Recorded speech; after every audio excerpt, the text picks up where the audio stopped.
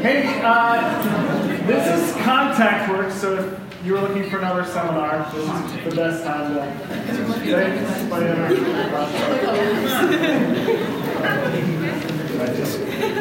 Hey, my name is Mark Hager. I'm a converting leader in the region. Before doing converting, I did tradition in life. But we're going to talk about contact work. I'm going to start with prayer first, though.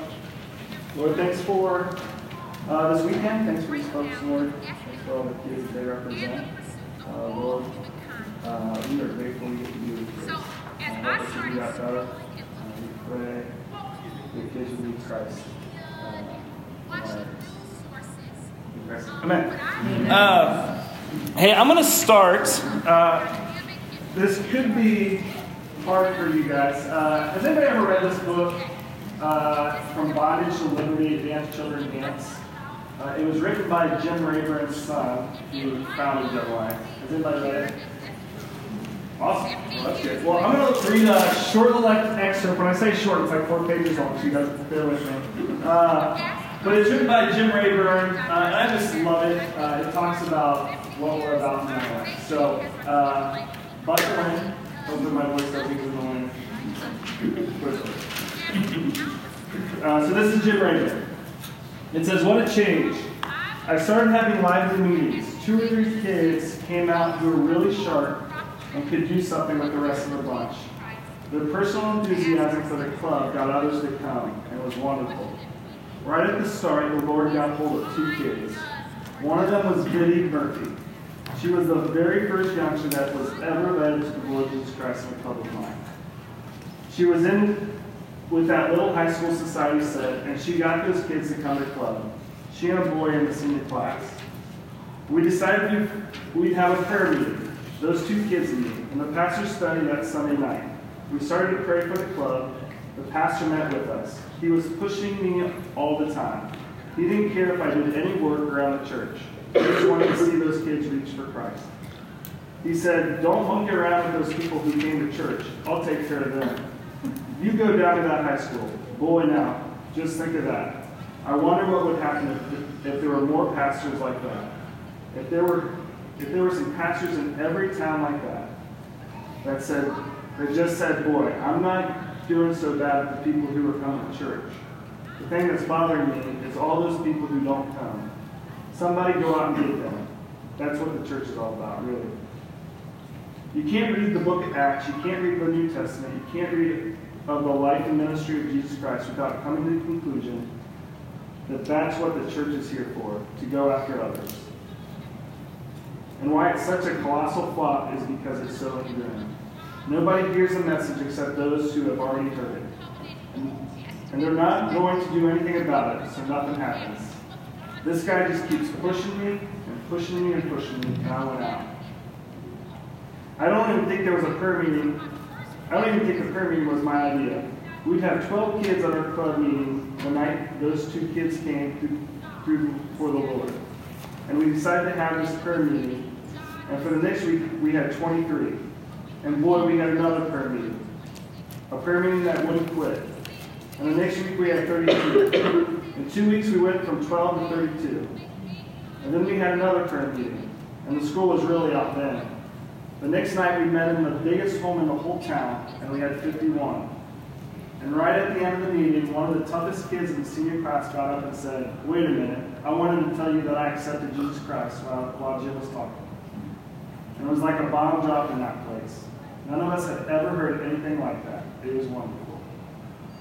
1 or 2 others who had got woke up joined the prayer meeting the next Sunday night. And from 51, we went to 62, and from 62 to 75. We had 2 meetings of 75, and kept praying. A beautiful little blonde girl, the school beauty queen, came to know the Savior and joined in the prayer meeting. She had never been in a prayer meeting in her whole life. We were praying around in a circle, taking turns, and she heard us praying for Bert Nichols, the captain of the football team. As soon as we raised our heads up from prayer, this little blonde girl piped up and said, "I'll get Bert." She was going with him. She said she'd bring him next meeting, just like that. That prayer was answered fast. We started the next meeting, and that night I'll never forget. It was It was crowded in that hall where we were meeting. It was a big front hall, but 75 people are a lot of people for a hall. And they were sitting on the floor, and I was crammed up against the front door. I kept looking for this blonde girl and Burr Nichols. They weren't there. We went through the songs, and it was time for a message. I had stalled as long as I could, and just as I was getting up to speak, there was a clomp, clomp, clomp across the front porch. That door busted open behind me, and here was that little blonde girl and Burr Nichols right behind me. She just pranced in and sat down in front of me. That was the only space in the whole floor, and there was Burr Nichols standing in front of the whole crowd. He turned around and sunk down beside her. Well, I started in and I was scared to death. I was just shaking in my boots. I gave the gospel the best I knew. Burr hadn't been at the beginning of the meeting. He hadn't heard any singing or anything. But something about him he liked. He came around afterwards and stuck out his big mitt, shook my hand, and said, "Boy, Jim, I like that. I'm coming back next week." Next week, we started off with the same situation. A big crowd jammed up against the front door, but Burr Nichols wasn't there. I went all the way through and came to the message time again. I saw a little blonde girl in the audience, and I thought, oh, they had a divorce this week. But I was wrong. Just as I started to speak, there came that awful clomp, clomp, clomp across the front porch. Burr opened the front door and came in like he owned the place. He walked past me and said, "Jim, I wouldn't have been here so late, but I couldn't find some of these guys." And 4 teammates came trailing in behind me. I found out that across the street from the high school, a group of elderly women had been meeting for 6 years, every Monday morning, sitting down on their knees in the living room of dear old Mrs. Rashers. They prayed every Monday morning for 6 years, long before I'd ever heard of Gainesville, Texas, for high school kids across the street. I was there a year before I heard of that prayer meeting. I used to go over there with those 5 or 6 old ladies, get down on my knees with them after that club started the Lord. That was the thing the Lord used to start. Back in seminary, a group of kids going to school there got interested in this club and started to pray. They'd meet every Monday night and pray, and I went to that club meeting in Gainesville. They'd get down on their knees and spend hours praying for that club meeting. It's no wonder we had a revival in that school. That's how Young Life started. I didn't have it in mind to start anything, but that club went from 75 to 96, then to 100, then to 119, 135, and the week before finals there was 170 kids there. Burr Nichols closed in with the Savior about the 5th night he ever heard the gospel. That fall, Burr went to Dallas to spot players for the announcer at one of their football games. Riding back, they had a terrible accident, and Burr was killed. His folks wanted me to preach the funeral. They said I was the only preacher Burr had ever listened to. Burr grew up on the wrong side of the tracks and was a regular ruffian. All the Lord was waiting for was somebody to get a little bit interested in Burr. A little blonde beauty queen and a little pipsqueak theological student. Burr was a precious soul for whom the Lord died. The country is full of people like that. There are thousands of people in this country that no Christian has ever said a kind word to. Most of the kids in the nation are like that. A few million of them will graduate from high school this year, just like Burr Nichols. They never heard the story, and I can't say that. I love that story. Those are our roots in Young Life.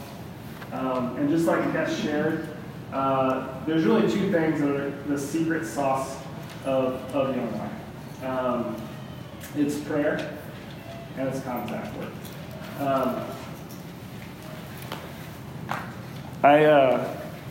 Did Kes show this up front?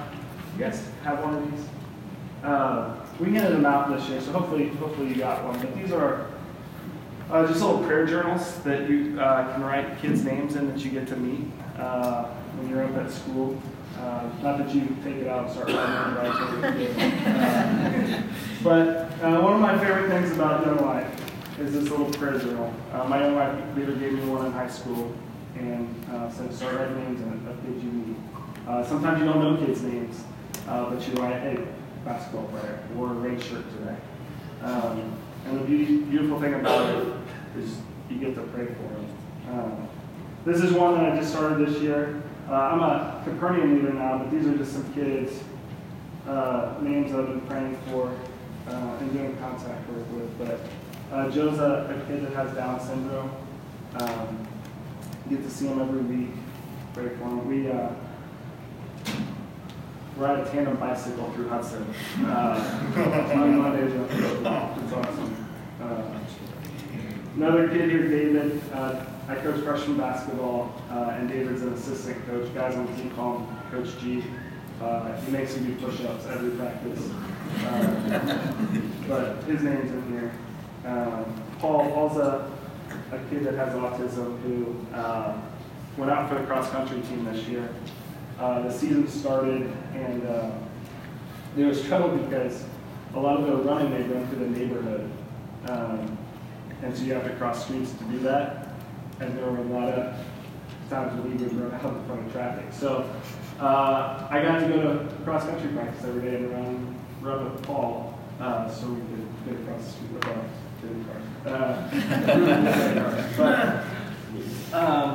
Jesus, contact work doesn't happen without prayer. And I would also say the same thing. Prayer doesn't happen with contact work. And I've done a lot of Young Life without prayer, and it sucks. And so I just want to say that again. Prayer, contact work doesn't happen without prayer. I don't think prayer happens without us going. Prayer is what prepares us to go. So if you don't have one of these, I think your area director probably has a bunch of them. Ask them for it. This is the best thing I think we do in Young Life. I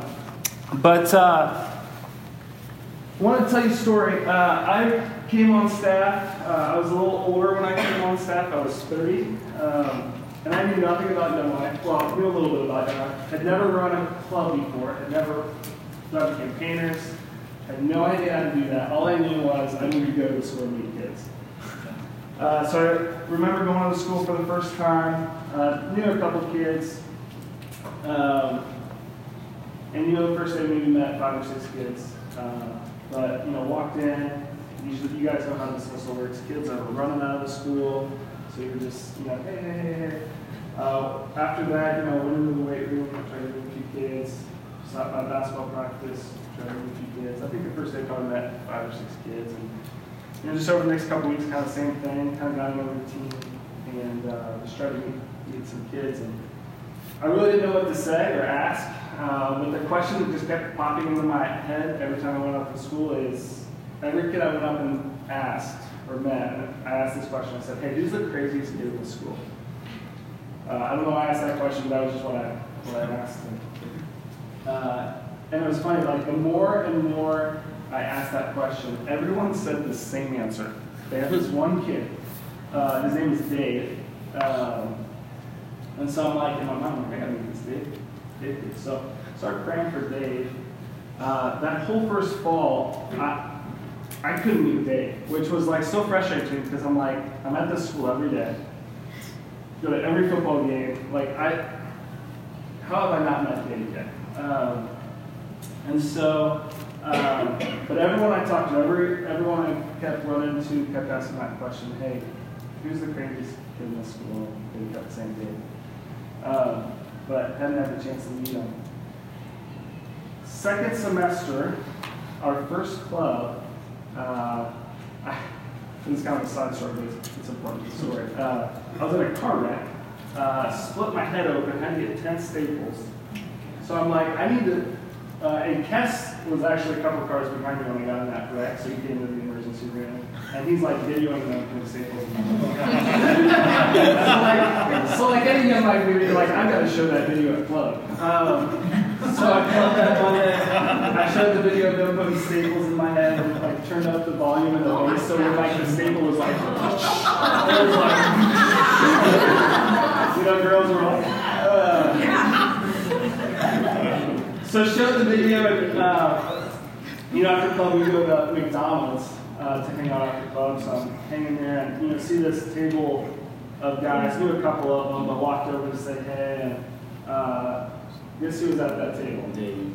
Dave was there. So first time I ever got to meet Dave was after club at McDonald's.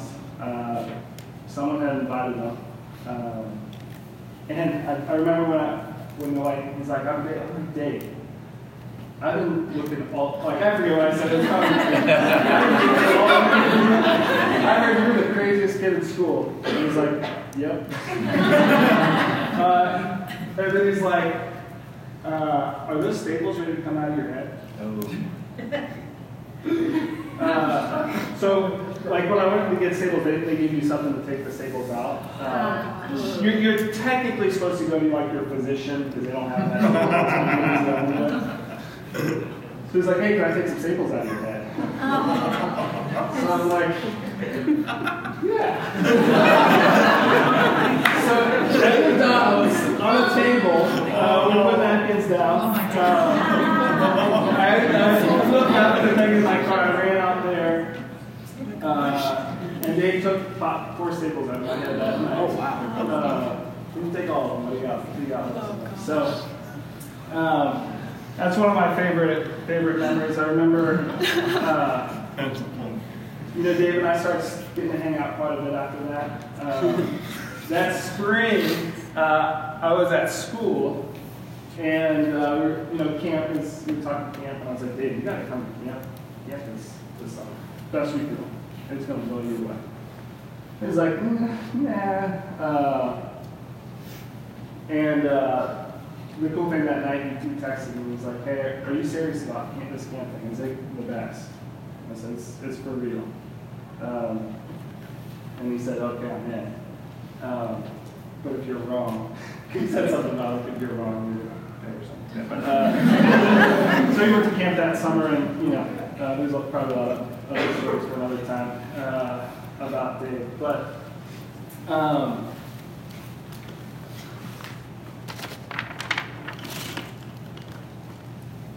that was one of my first experiences just with contact work and kids Dave. It just started with showing up to the school, praying, asking who's the craziest kid here. But that's one of my favorite memories of contact work.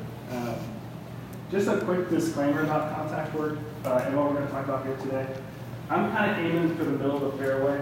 There's a lot of people with different contexts here, Young Life College, Capernaum, Wildlife.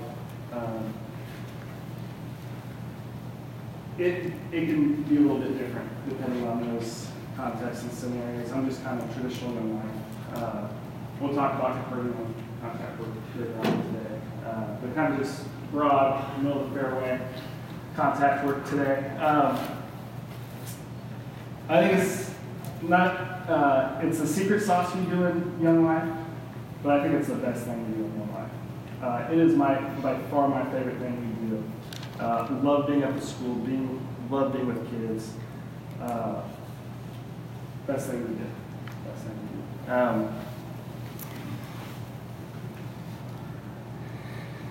Hey, there's a couple verses I'm just going to reference. I'm not going to read them, but if you just want to mark them down, you can check them out later.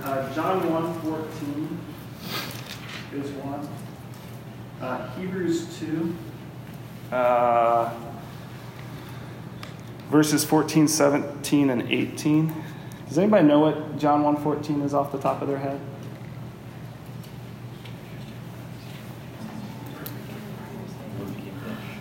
Is it the word? Yeah. Jim knew that too. The word became flesh and blood. Does anybody know what Hebrews 2:14 says? That's a little bit more obscure. You can look at it later, but some of the language Hebrews uses is that, just so I don't mess it up. I love these verses, but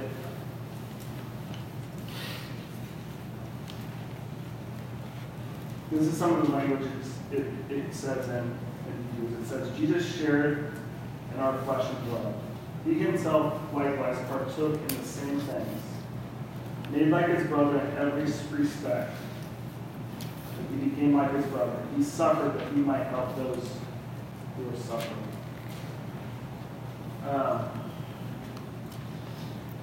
It's kind of another look at the incarnation of Christ. So like John 1:14, he dwelled among us, the incarnation, he came to be with us. In Hebrews, it talks about he became like us in every respect, flesh and blood. We're going to talk about the incarnation there.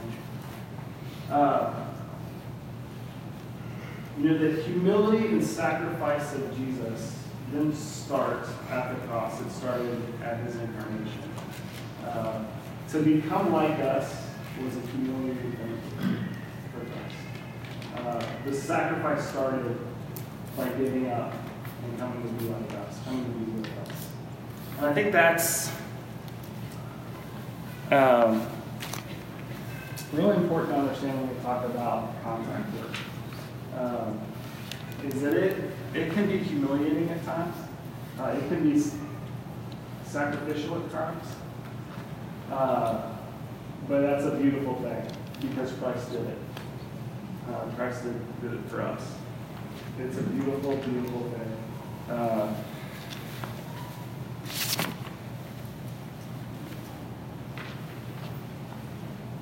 And here's my thought too, is how do, kind of speaking of all of us here too, this is kind of moving away from those two verses, but how do a bunch of college students, young professionals, mothers of three,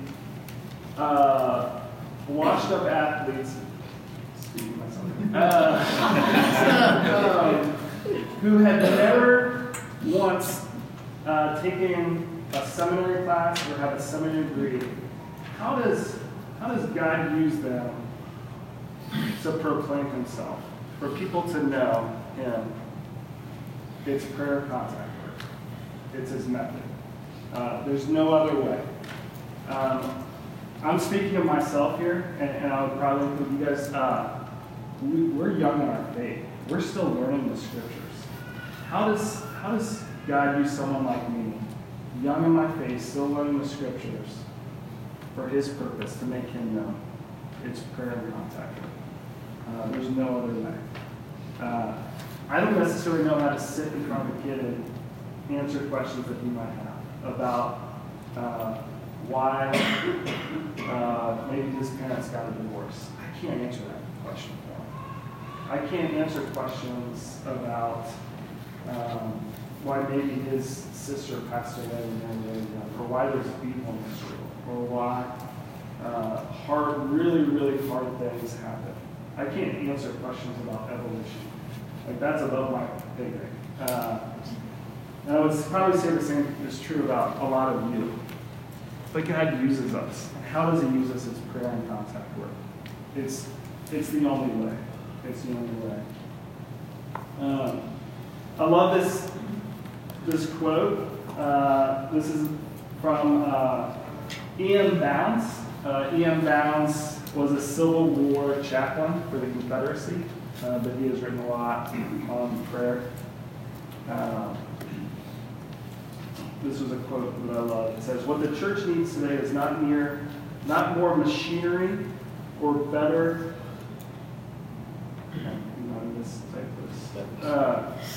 Let me start over. What the church needs today is not more machinery or better, not new organizations or more novel methods, but men whom the Holy Ghost can use. Men of prayer, men mighty in prayer. The Holy Ghost does not flow through methods, but through men. And that's talking about prayer. That we are the method. Men mighty in prayer. Sorry. Anyway. Yes, be back.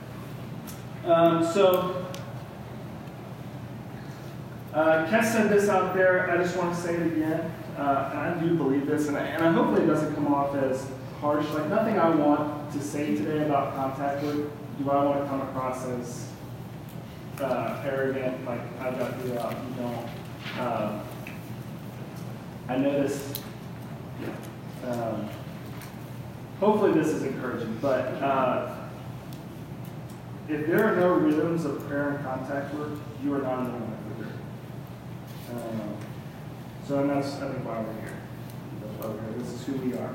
Contact working is who we are. So here's a common question. Connor, you can't answer this question. Who has gotten this question before? How many kids come to your thing? So think about someone who is not involved in Young Life. Maybe it's a parent, maybe it's a pastor in the community, maybe it could be a lot of different things. But say someone comes up to you, they know you're involved in Young Life, they know you're a leader, and they ask you this question: hey, how many people come to your thing? How do you answer that?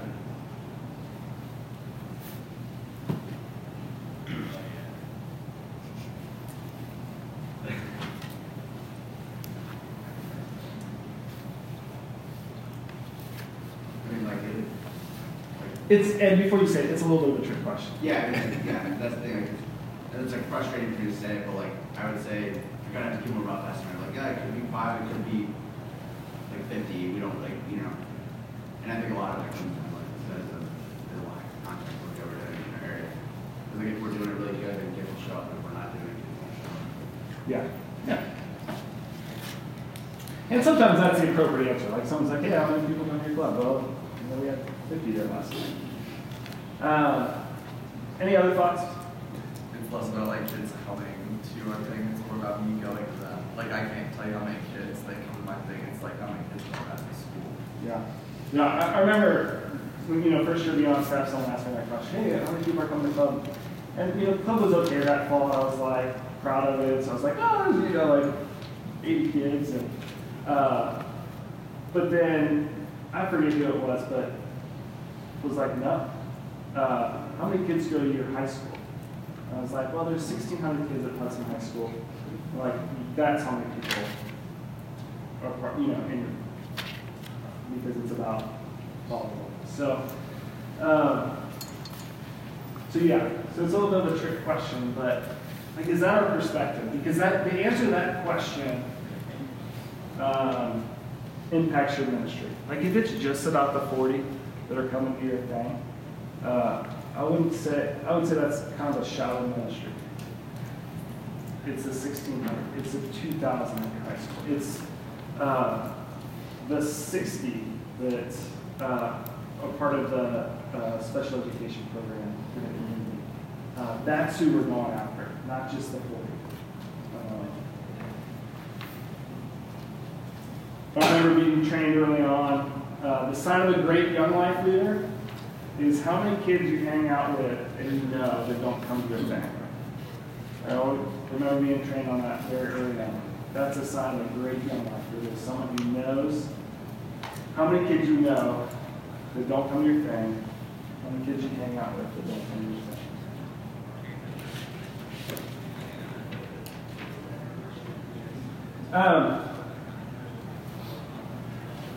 Hey, I want to talk a little bit more practical stuff. How are we doing on time? All right, we got about 20 minutes. Hey, here's where I think, just from some of my observations talking to others, here's where I feel like we're kind of stuck as a mission in the region with contact work. We get stuck in this cycle is what a lot of contact work looks like for leaders is going up to the school, finding kids that we know, grabbing them,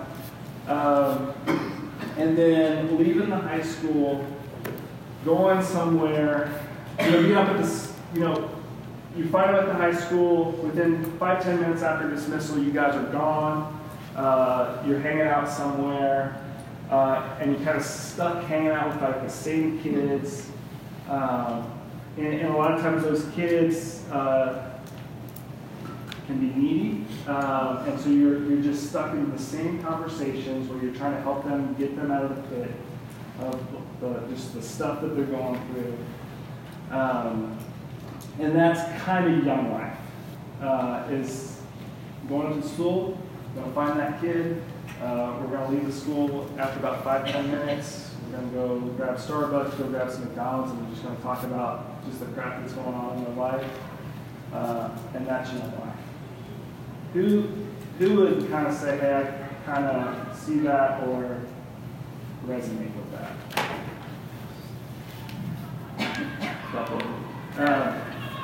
Yeah, I think that's something I hear quite a bit, see a lot. And so that's where really I want to sit for a little bit and talk about that. Because I don't want to come across and say, hey, that's bad. But I want to say, hey, let's think bigger. Let's think about contact with bigger than just that.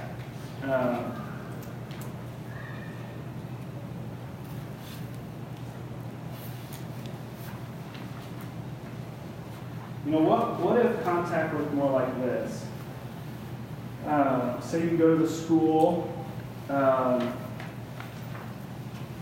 and at dismissal. Hey, real quick, time out. Why is dismissal such a important part of contact work? Does anybody know? Why dismissal? All the kids are in one place. Yeah, where else in your community is every high school kid or middle school kid in the same place at the exact same time that at your school at dismissal, right? Maybe the most important time of the day in your communities is that's when young life leaders are showing up to be with kids.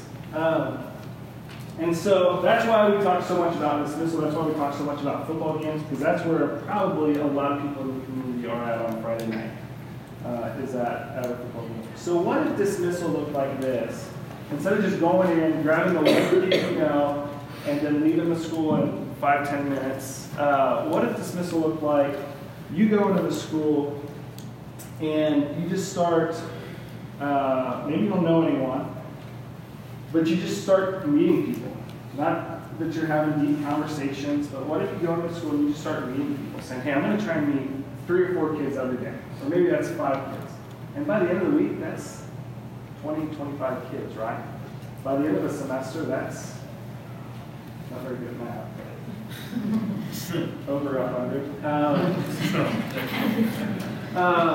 And so you start meeting some kids, and then you start praying for those kids. You start writing them down in here, kids you meet. Every day you leave the school, you start writing their names down. Every day you start getting on your knees and you start praying for them.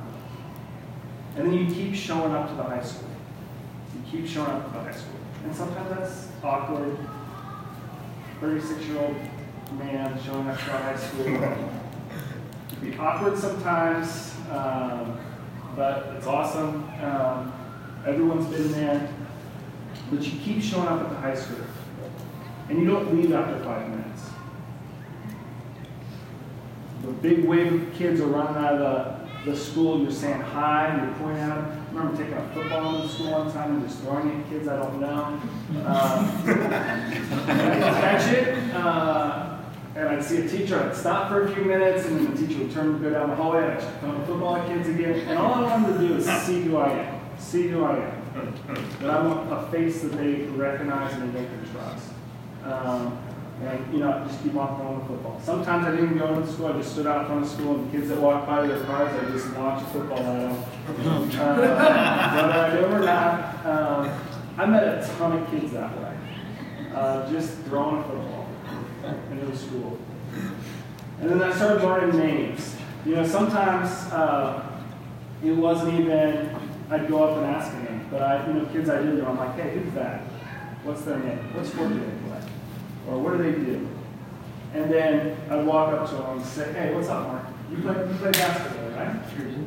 When's your next game? Tomorrow. Hey, I'll be there. And just start meeting guys that way. And then keep praying and keep praying.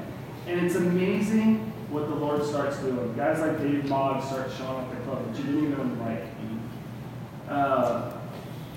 You keep meeting kids, you keep meeting kids, you keep praying for them, and they start showing up at things. You start showing up at their games, and they start coming up to you like, hey, why are you at this game? Who are you? And you can answer those questions a lot of different ways. That's contact work. And that's what contact work is fun. It's a lot of fun.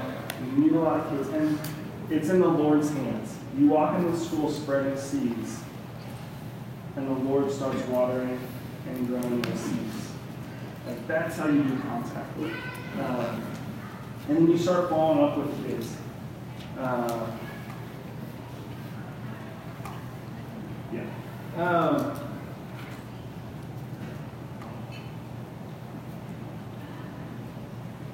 Hey, there's something in Young Life, campaign-led ministry. Who in leadership talks about campaign-led ministries in their areas? Nice and high. So that's where you get to include kids in the ministry with you. It's something in terms of discipleship. It's something in kids growing in the Lord. Here's what I would say. There's a danger to it. I've said this, so I'm saying this to myself. Never tell a kid, invite your friends. Invite your friends to this thing. This was something that my Young Life leader hammered home with me. When I was in high school, my Young Life leader, there wasn't a day that I didn't see my Young Life leader at the high school. Not a day. I'm sure there were a couple of days that he wasn't there. But he was out of college. He worked with the Air Force Academy, was stationed at Wright Air Force Base in Dayton. His work day was like 8 to 4, I think, every day. But he went in and said, hey, can I start coming in earlier so I can get off earlier? So I can get up to the high school. And I'm like, yeah. So he started going to work an hour earlier, maybe even an hour and a half earlier, so he could get off. Get to the high school at dismissal. There was very few days he wasn't at the high school. I remember going over to his apartment, and he would have the yearbook cut up in little squares with a name on it. And they would sit on his table, like in little stacks. Kids, like my classmates' pictures and the names underneath of it. And I remember asking one time, I'm like, why? I was making fun of him, but I was like, why do you have all of my friends' pictures? And he's like, I'm learning their names. I'm learning their names. I'm praying for them. I remember leaving school, how my high school was set up is you would drive by the practice football fields. And almost every day I remember leaving the high school and driving by that football field and I'd see Kevin just leaned up against a tree just watching practice. That's how I learned ministry was important. I remember the very first time I ever went and picked up, I was a senior, picked up a freshman high school kid. It was a kid he knew. Kevin had gotten to know this kid, and he's like, hey, I've been getting to know this kid named Anthony. Club tonight. He said he's already going to come. I want you just to go pick him up. So I was like, I can do that. So I went and picked up Anthony. Anthony's one of my best friends to this day. But I'm so thankful Kevin never told me to just say, invite your friends. What I saw was he invited me into it with him. He showed me how to do it.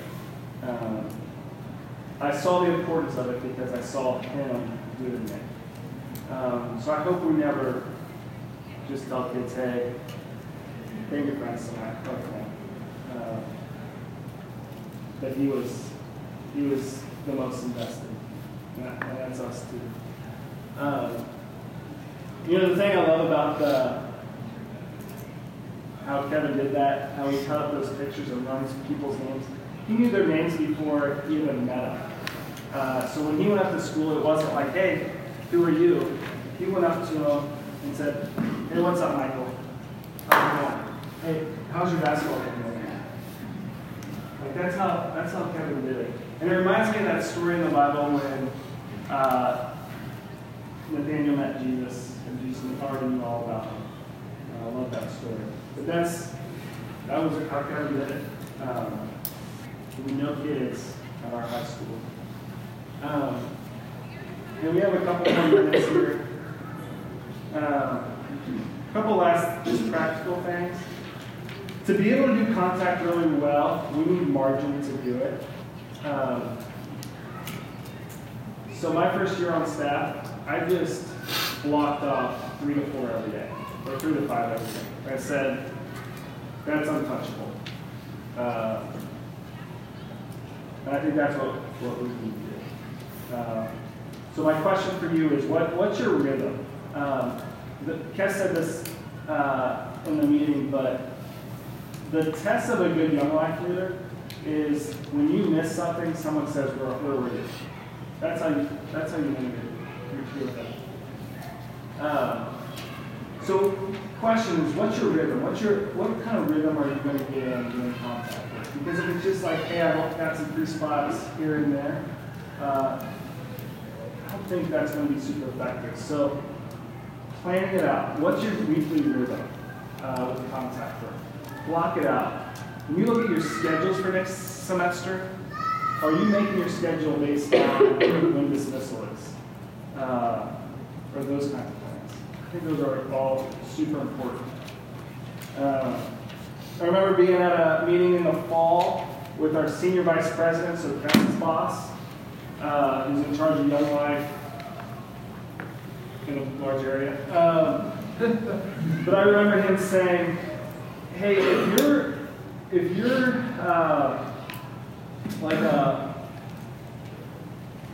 either on staff or if you are a team leader and you're having meetings with your team at 3 o'clock when dismissal is, or if you're not closing, like, if you're like, say if you're meeting with a leader after 3 o'clock, you should be fired. Does that make sense? I said that right. Like that was Kes's boss saying that. It's the most important thing we do in this contact work. So if we're meeting with another leader during dismissal, we should be fired. We should not be first. So one thing, margin, consistency, rhythm. What's your rhythm, consistency? The other thing is contact work adventure.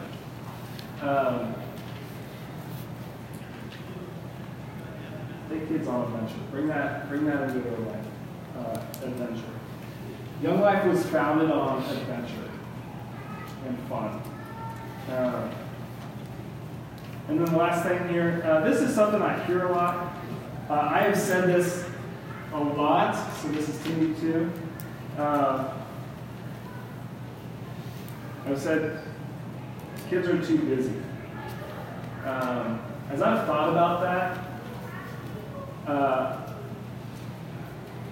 and as I've said it, like I think to some level it's true, but I think what's even more true is that I think we're too busy. I think we become too busy to go to a kids' football game, or go to the fall play, or go to Special Olympics track meets. I think we become too busy to go see a kid at work. I think we're too busy to do those things. So I hear that, and I think there's some level of truth that kids are too busy. But I think what's truer is that we've become too busy.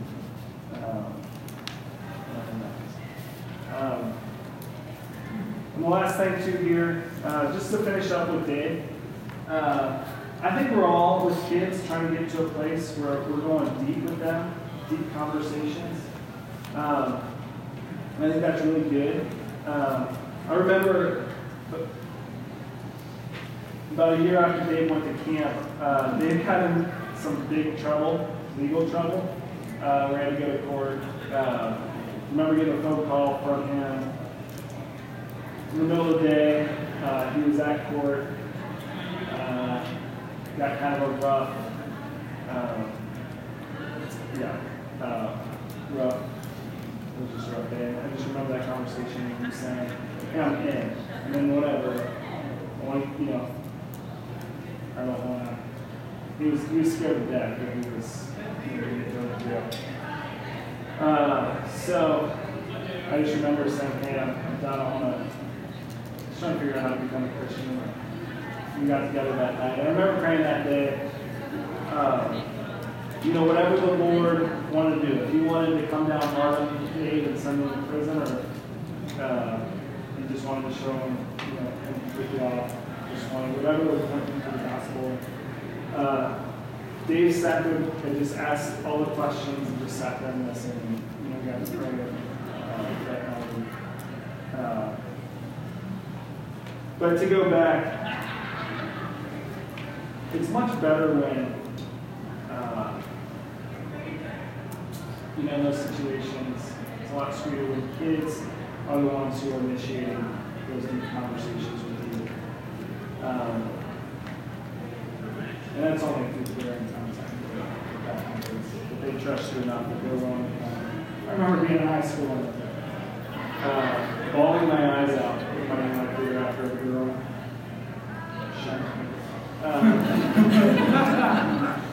But it's because I trusted them. Who else was going to go to figure it out?